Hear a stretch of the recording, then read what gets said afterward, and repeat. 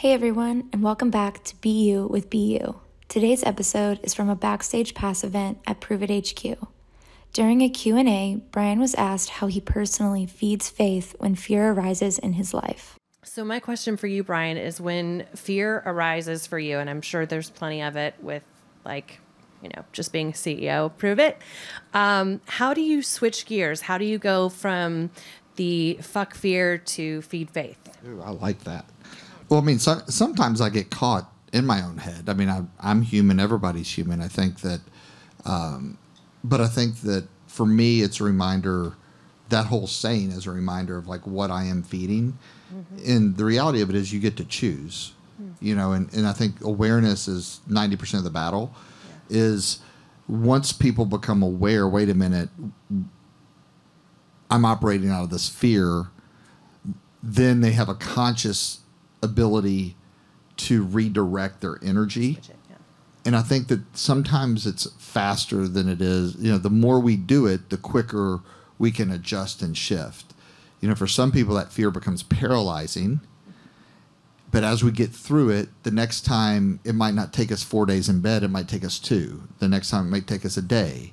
And then I think we come up with our own antidotes. I mean, for me, I know that when I'm feeling that way, sometimes I think it's okay to take a day and to cry or to feel that, but don't live there, right? So for me, I just know with the things that, when I say training, the things I program myself with and then applied to, like I'll go walk, I'll start walking, I'll start moving my body. Even if I don't want to work out, I'll work out.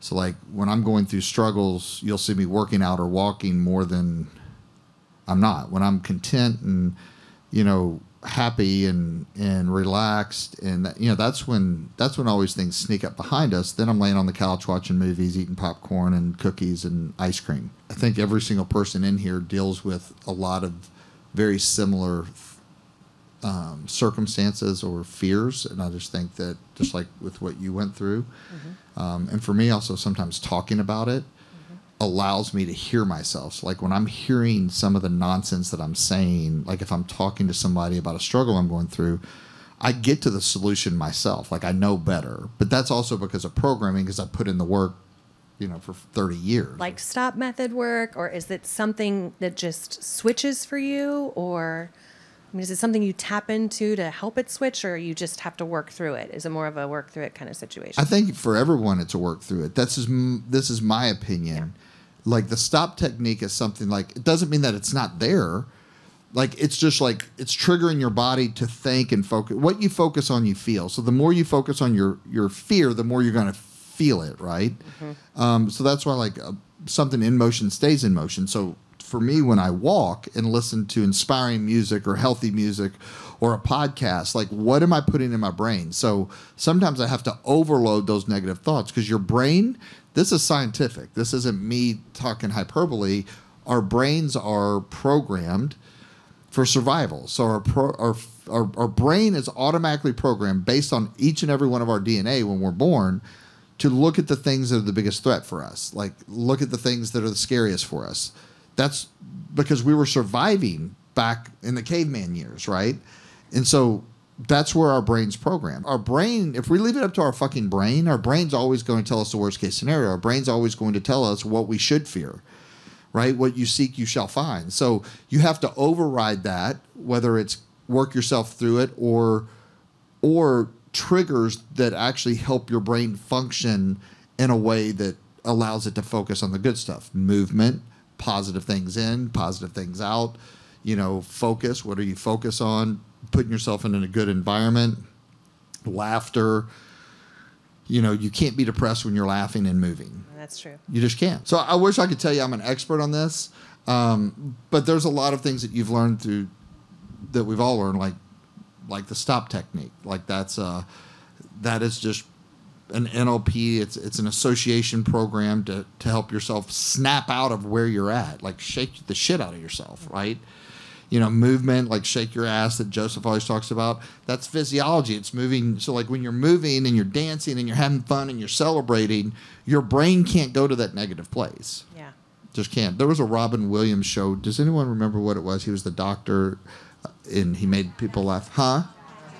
Patch Adams. So, like, that's a great movie to remember the association of the power of physiology and laughter, and that's all your brain. That's your brain chemistry. So, yeah. So, I mean, maybe get out of your head a little bit more and into the heart. Yes, you already know the shit. Yeah. I mean, I'm not saying it's easy. No, it's not. I'm not saying it's easy at all. Like, but also remembering greater the struggle, the greater the victory. Like, the greater the struggle that you're going through, that's your door. It's a fucking door. Like, whatever that struggle is, it's a door. And on the other side is all kinds of perspective and richness. And whether you believe in God or whatever you believe in, they're putting that door in front of you so you can walk through it. But you have to get the courage to walk through that door, to see what's in store for your life. That's what life is about, right? But so many of us, we get stuck right at that door. We're scared to turn the handle. I had a friend of mine tell me the other day, fear is like, sometimes we get the courage up to hold a gun. Well, there's a big difference in holding a gun and pulling the trigger on the gun, right? But when you start reprogramming your brain to realize that fear is just a false evidence appearing real, and the harder you fall, the higher you'll bounce. And there's no one that's ever made a major impact on their children's life. I mean, look, we all make an impact on our children's life. Some good, some bad. That's the truth. Not everyone makes a positive impact on our kids. And the reality of it is, though, is the people that have the most to give back to society and to the world are the ones that are willing to go through the pain, the fear, the struggle, the heartaches, the whatever it might be. And on the other side of that, they have a richness and they have a depth that they can push forward. The ones that don't, the parents that keep their kids, this is one of my greatest fears right now. For me, one of my biggest fears is that everything that I've learned, every person I've met over 30, 40 years, right? And I have sought out, like, I don't think there's anybody in the world I can't get to. That's the truth. I mean, I believe I'm 1 to 2 degree separation from name someone. And everyone that I've ever gotten to that had an impact on me just energetically, they've had a story of struggle. They've had a story of pain, suffering. But on the other side of that story is this richness and this depth that you feel when you're in their presence.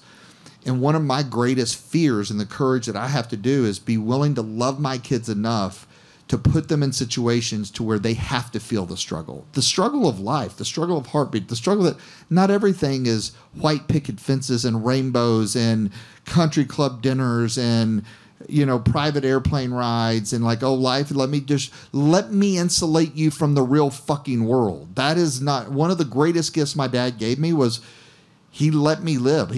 I went down and stayed the night in the projects down, and he didn't try to keep me from real world stuff, right? And that's one of my greatest fears, that it takes courage because it's my pain. Like, I don't want to see my kids in pain, but if my kids don't have pain, they won't have growth. They won't have the ability to function if I'm not here.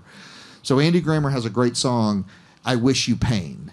And that sounds very morbid, but the song is amazing, but it's that exact principle. So whatever it is that you're going through, embrace it. Know that it's going to be fucking hell, but say, you know what? I'm going to go through it because when I go through it, I'm going to have a deeper relationship. I'm going to have a different perspective. I went 2 years without talking to my dad, right? And my dad was my hero. And that was hard. Like, I would have never imagined that. But without that, I wouldn't have become a man. Does that make sense? Like, I was willing to let go of that. And for some of us, like, we're right in front of a door, and instead of walking through that door to this life that we've always dreamed of, or walking through that door to have a more brilliant, vibrant, rich life. Now, that doesn't mean there's not problems. There's always going to be problems and struggles when you walk through that door, but it's going to be at a higher level. The greater the struggle, the greater the victory. The quality of problems that you can deal with are in proportion to the quality of your life. I want to have a lot of high quality problems. So when you walk through that door, it doesn't mean you're walking out of problems. Because when one circumstance you get through, you will have another one come up. And the stronger you become, the bigger the hills are, right? Mm-hmm. So it's not getting to the peak of the mountain and say, I made it. No, there's another peak.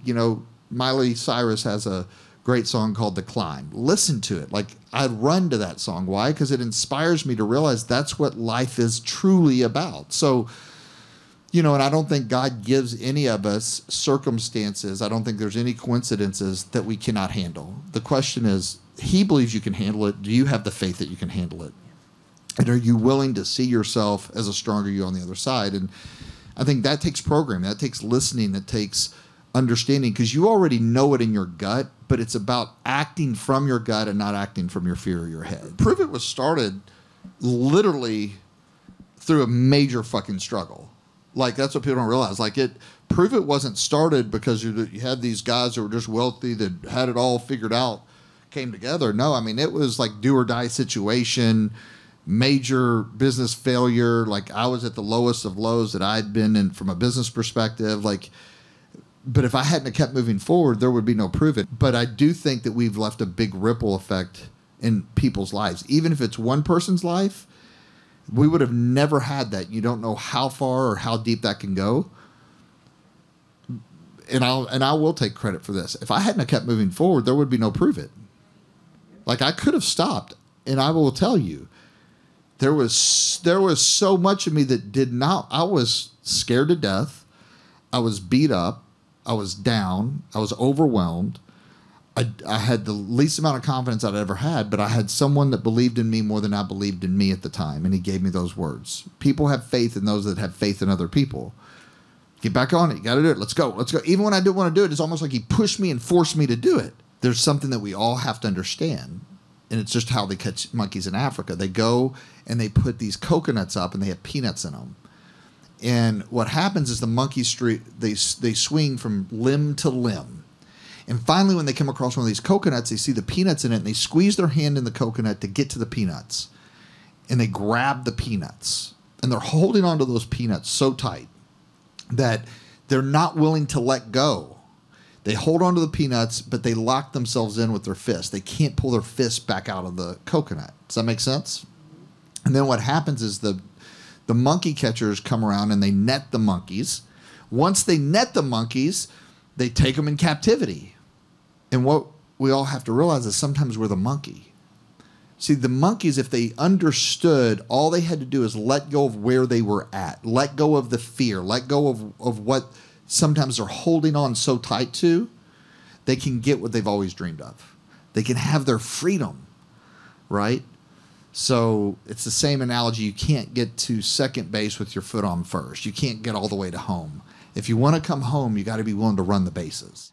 Thanks for listening to this episode of Be You with Be You. Please rate, review, and subscribe. For more content from Brian, connect with him on social at Brian Undy or shoot him a text at 502-221-9798. You can also visit his website, brianunderwood.com.